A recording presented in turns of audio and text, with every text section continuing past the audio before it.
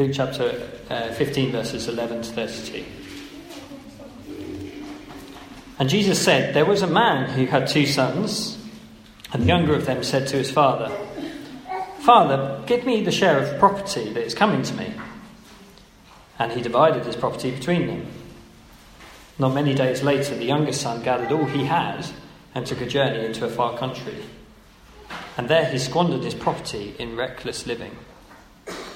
And when he had spent everything, a severe famine arose in that country, and he began to be in need. So he went and hired himself out to one of the citizens of that country, who sent him into his fields to feed pigs. And he was longing to be fed with the pods that the pigs ate, but no one gave him anything. But when he came to himself, he said, 'How many of my father's hired servants have more than enough bread, but I perish here with hunger? I will arise and go to my father, and I will say to him, Father, I have sinned against heaven and before you. I am no longer worthy to be called your son. Treat me as one of your hired servants.' And he arose and came to his father. But while he was still a long way off, his father saw him and felt compassion and ran and embraced him and kissed him. And the son said to him, 'Father, I have sinned against heaven and before you. I am no longer worthy to be called your son.' But the father said to his servants, 'Bring quickly the best robe and put it on him, and put a ring on his hand and shoes on his feet. And bring the fattened calf and kill it. Let us eat and celebrate. For this my son was dead, and he is alive again. He was lost and is found.' And they began to celebrate. Now the older son was in the field. As he came and drew near to the house, he heard music and dancing. And he called one of the servants and asked what these things meant. And he said to him, 'Your brother has come, and your father has killed the fattened calf, because he has received him back safe and sound.' But the brother was angry and refused to go in. His father came out and entreated him. But he answered his father, 'Look, these many years I have served you and never disobeyed your command. You never gave me a young goat that I might celebrate with my friends. When the son of yours came, who has devoured your property with prostitutes, you killed the fattened calf for him?' And the father said to him, 'Son, you are always with me, and all that is mine is yours. It was fitting to celebrate and be glad, for this your brother was dead and is alive. He was lost and is found.'"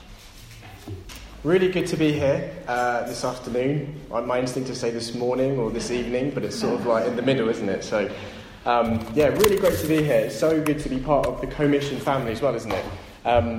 I didn't grow up in a Co-Mission church, so when I came to Kingston, sort of learnt about it for the first time. But it is nice to be connected in this particular way, to be part of a network of churches that love the gospel and reaching lost people, and then celebrating when they come into the family.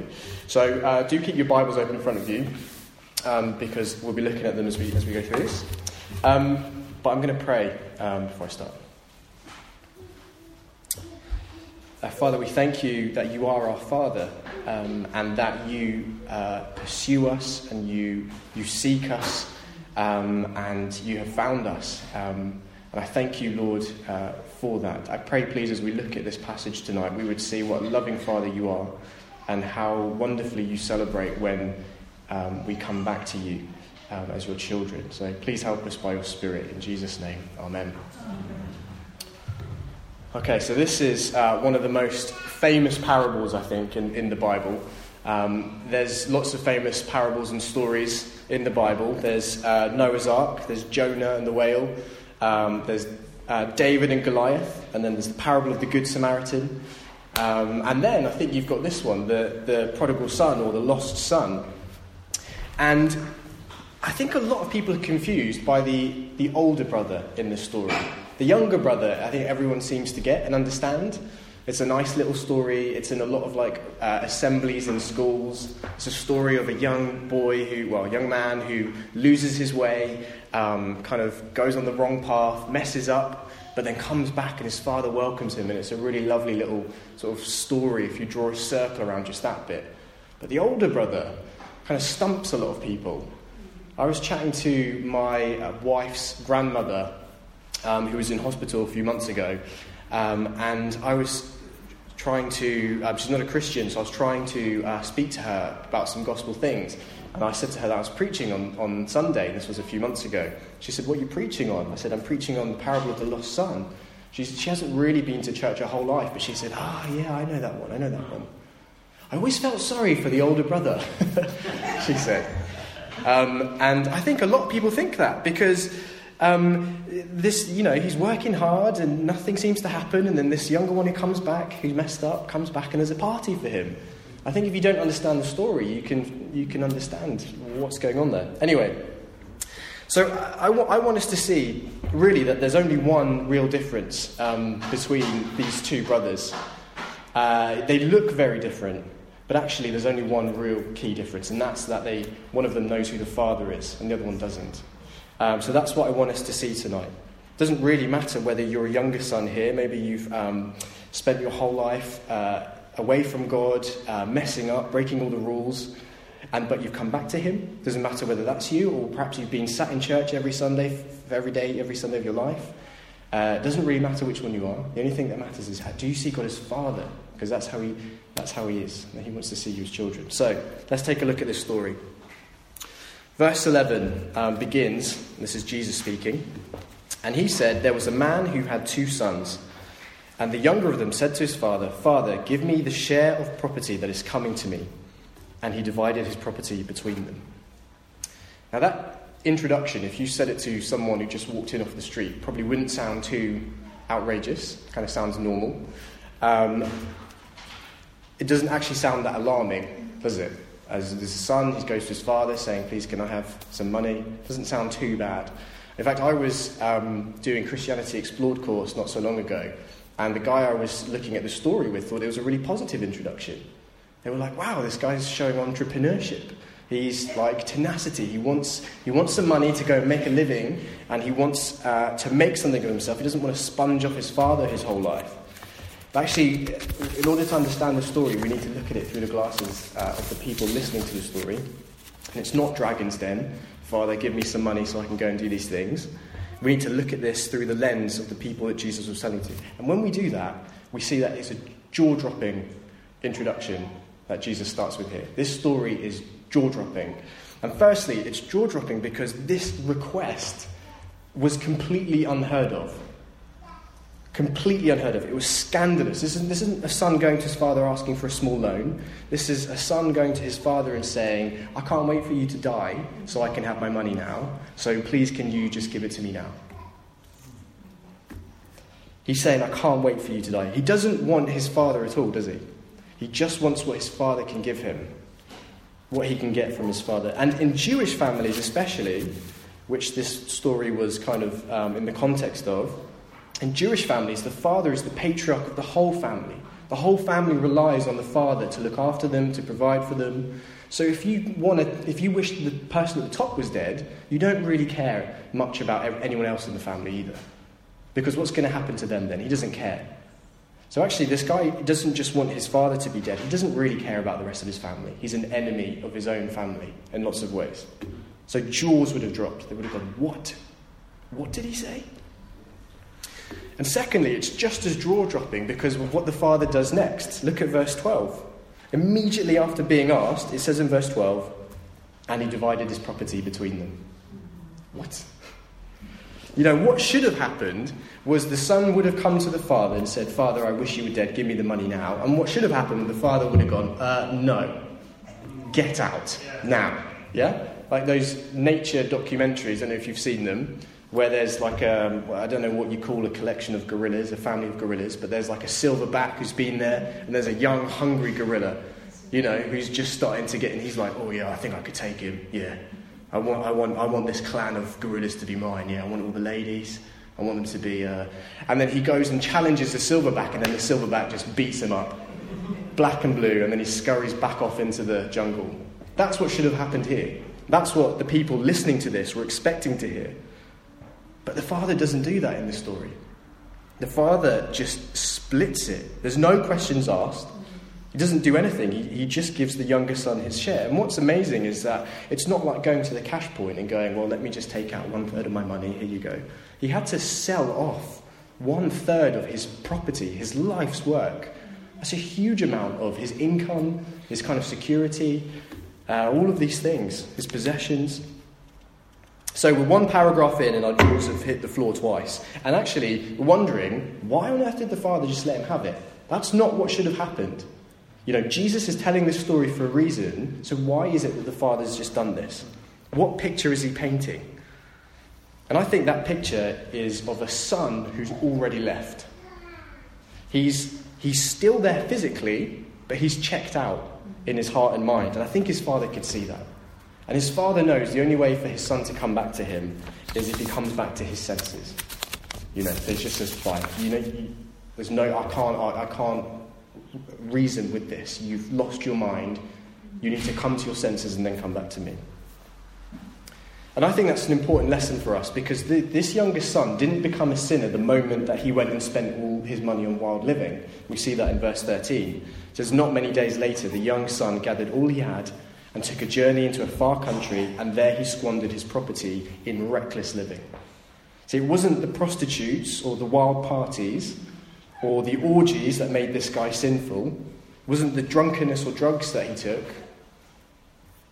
He became a sinner the moment his father ceased to be his father in his heart, and he wanted him dead. The moment that he was like, actually, happiness, satisfaction, meaning is found outside of the family home. It's out there. It's not with you, Father. It's separate to you. That was the moment he became a sinner. And you can just see him, can't you? You can just imagine him. He's pacing around his room in circles. He's looking out the window. He sees his brother working his fingers to the bone. And he thinks, I don't want to have to do that to get my inheritance. In fact, I'm going to get less than him, even if I work as hard as that. I don't want to have to wait until I'm really old and my dad's dead before I get my money. No, I'm young. Now is the time that I should be given the money. Think about all the things I could do with it. Why doesn't my father want me to have it? I hate him. I wish he was dead. So he's doing this, going round and round in circles. He's kicking himself up. He just wants what his father can give him. He doesn't want his father at all. And so his father sees this in his eyes. He's like, my son's already gone. He's bought into this lie. So he goes, yep.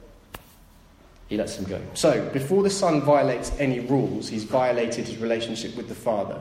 Before he breaks, technically, any rules that we might go, ooh, that was a bit bad. Before he does that, he's broken his relationship with his father. The son's already left. And even though he's bought into this poster idea of what life is like, you see those posters for tourism or something, and it says come and explore over here. It's a wonderful world over there. Go over there and do these things. He's bought into that idea, but he's not read the small print on the poster. And the small print says that actually everything pays out in the end. And the wages of sin are not satisfaction or peace or happiness like he thought they were going to be. Actually, the wages of sin, the Bible says, is death. And he's handed his paycheck pretty quickly in regards to that. It doesn't take long, does it? He goes from being a rich young man who's got everything he could ever possibly want in life to being in need in just one verse. That's how quickly this happened. So look at verse 14. It says, when he had spent everything, a severe famine arose in that country and he began to be in need. So he went and hired himself out to one of the citizens of that country, who sent him into his fields to feed pigs. And he was longing to be fed with the pods that the pigs ate, and no one gave him anything. So this poster that he's conjured up in his mind, he can see it. Oh, life is away from the Father. This poster promised plenty, but actually now he's in need. This poster promised freedom, but now he's had to hire himself out to someone. He's never belonged to anyone except his father before. He thought freedom would be away from the Father, but it's the opposite. Now he belongs to someone else. The poster promised friends, but this passage says no one gave him anything. The poster promised pleasure and satisfaction, but now he's so in need, he's longing to eat what the pigs eat. And we have to remember that actually pigs were filthy animals to the Jews. I think they're pretty disgusting now, and I'm not a Jew. So imagine to a Jew, these are not just things that make you physically unclean, these are things that make you spiritually unclean before God. So it's bad enough just working in the same field as them. This guy wants to eat what they're eating.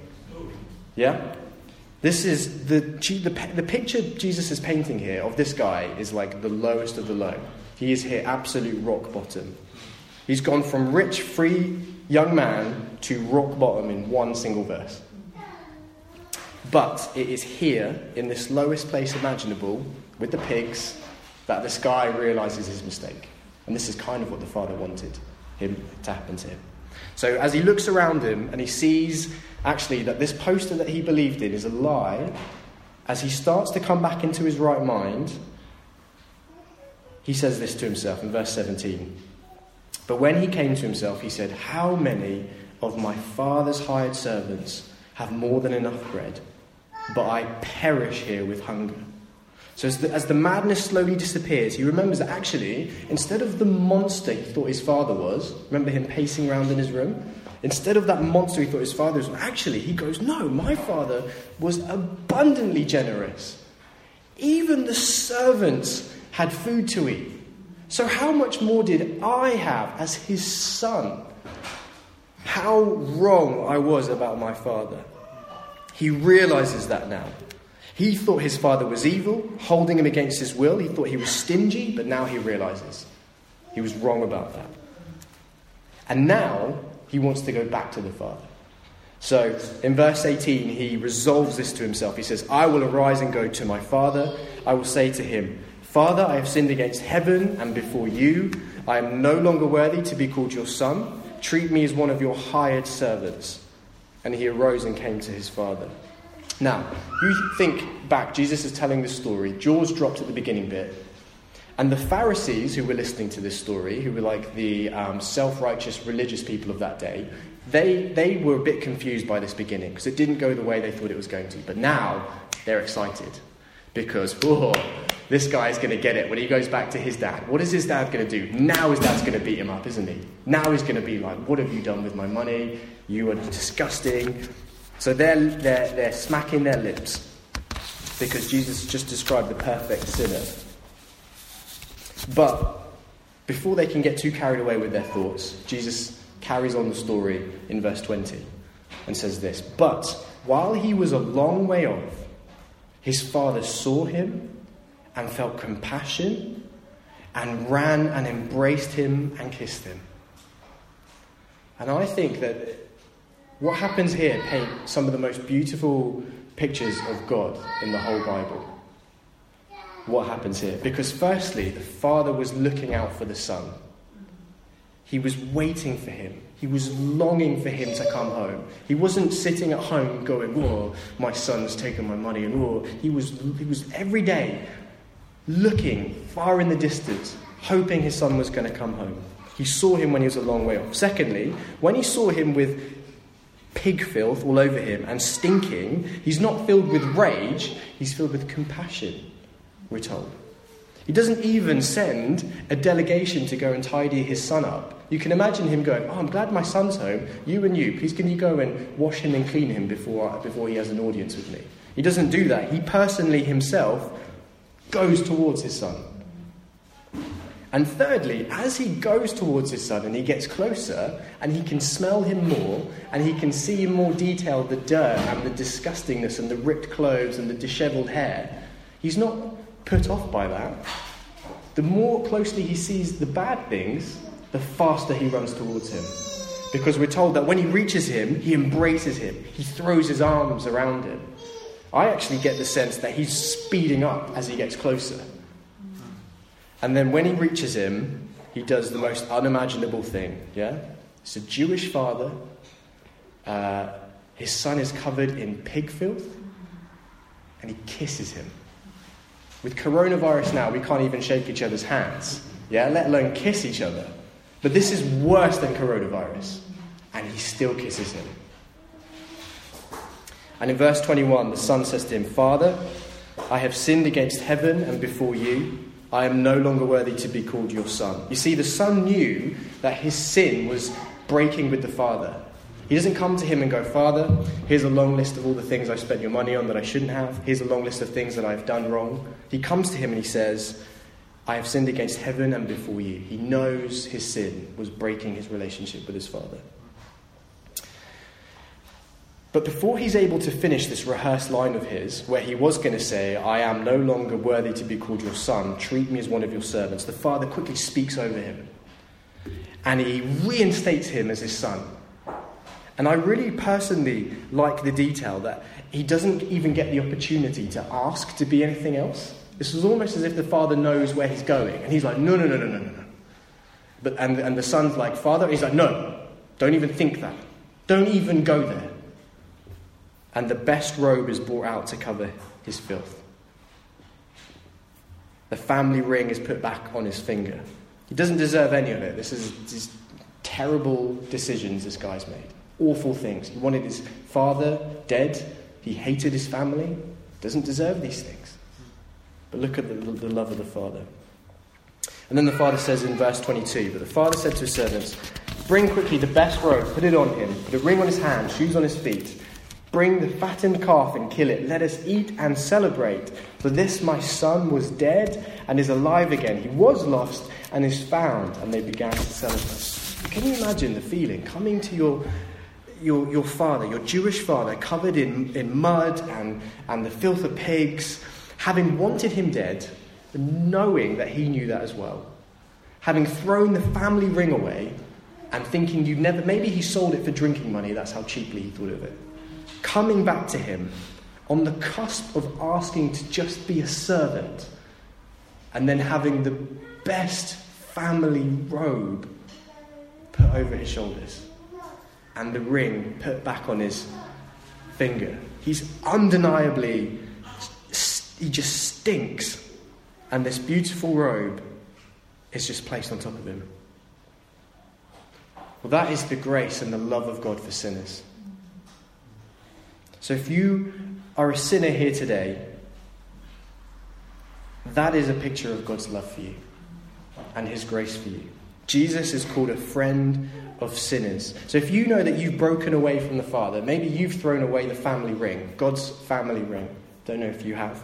Perhaps at some point in your life, maybe you have now. Then this is what Jesus wants for you. He wants the embrace, the kiss, the robe and the ring for you. Don't believe the lie which our hearts tell us, which is I'm too filthy to go back to God. Look at me. He's not going to want to welcome me back with no shoes on and with my ring missing and my hair dishevelled and covered in pig stuff. He wants to put the family ring back on your finger. And look at what the Father says about the Son here in verse 24. He says, for this my son was dead and is alive again. He was lost and is found. And I love that he says, for this my son, he says. He was dead, yes, he was dead. He was lost, but he was still my son. You see, we don't celebrate when we find things that don't belong to us, do we? When we saw the sheep and the coin little thing a minute ago, we celebrated because it was her coin and her sheep that she lost. If the father had just seen another man walking down the drive towards his home, he wouldn't have got excited. He would have gone, well, that's not my son. It was the fact that it was his son that was coming down. And so you might be dead in your sins now. You might be lost now. But you are still God's child. He's still your father. And so will you come back to him? That's what I want to ask you. Whatever state you've gotten yourself into in this world, will you come back to him? Because look at the welcome that you will receive if you do. So that's the first son. Now we come to the older son. And I'm going to say quickly about him that actually he looks like a saint, and that's why we get confused by him, because he looks like a saint. But actually he's got his father wrong as well. Look at verse 25. Now his older son was in the field, and as he came and drew near to the house, he heard music and dancing. And he called one of the servants and asked what these things meant. And he said to him, your brother has come, your father has killed the fattened calf because he's received him back safe and sound. So in comparison to the younger son, he already looks like the better son, doesn't he? Because he's in the field. The younger son went and squandered, but the older one is working hard to protect what's left of the 2/3 of the estate. So he looks like he's doing all right. And then that's why when he comes out all guns blazing now, you kind of feel like it's justified. Look at verse 28. But he was angry and he refused to go in. His father came out and entreated him.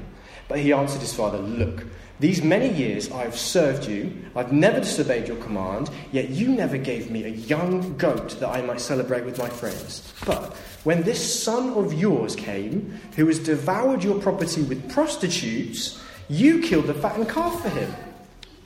He's like, not only has this guy shamefully squandered your hard work, but now you honour him and you throw even more money at him because you're celebrating that he's back. It's easy to feel for him, isn't it? A little bit. I think so. But this is the thing about the older brother. He parallels the younger son. The younger son wanted freedom from the father, and the older son here says, look, these many years I've served you. And in the NIV it says, I've slaved for you. So that's what he thinks of his father. He thinks his father's a slave driver, a master simply to be served, not a father. Secondly, the younger son wanted what the father had and not the father himself. And here the older son is complaining because he's not been given a goat. He has the father, but a goat is the thing that he wants. He says, you've never given me even a young goat. Thirdly, the younger son despised his family. Remember, he abandoned them, he threw the family ring away. But here the older son refuses to call his brother his brother. He says to him, this son of yours. He distances himself from his family. And he kind of smears the father as well with it, which is pretty nasty. Most importantly, the younger son broke the relationship with the father. And just look at here in verse 29 how the older son speaks to his father. He says to him, verse 29, but he answered his father, look. He doesn't even say to him, Father, I think you've got this wrong. He says, look. And in the end, he treats his father transactionally. So, hope you can see, younger son, the older son, neither of them wanted the father himself, only what he could give them. So what's the difference, is the question. What's the application for us? How is it that at the end of the story, one of them is in the family home with the father and the other one's outside, refusing to go in? What's the difference? Well, the difference we see in verse 17 and 18. Look at verse 17. This is when the young man calls his father, Father 3 times. He says, how many of my father's hired servants have more than enough bread, but I perish here with hunger?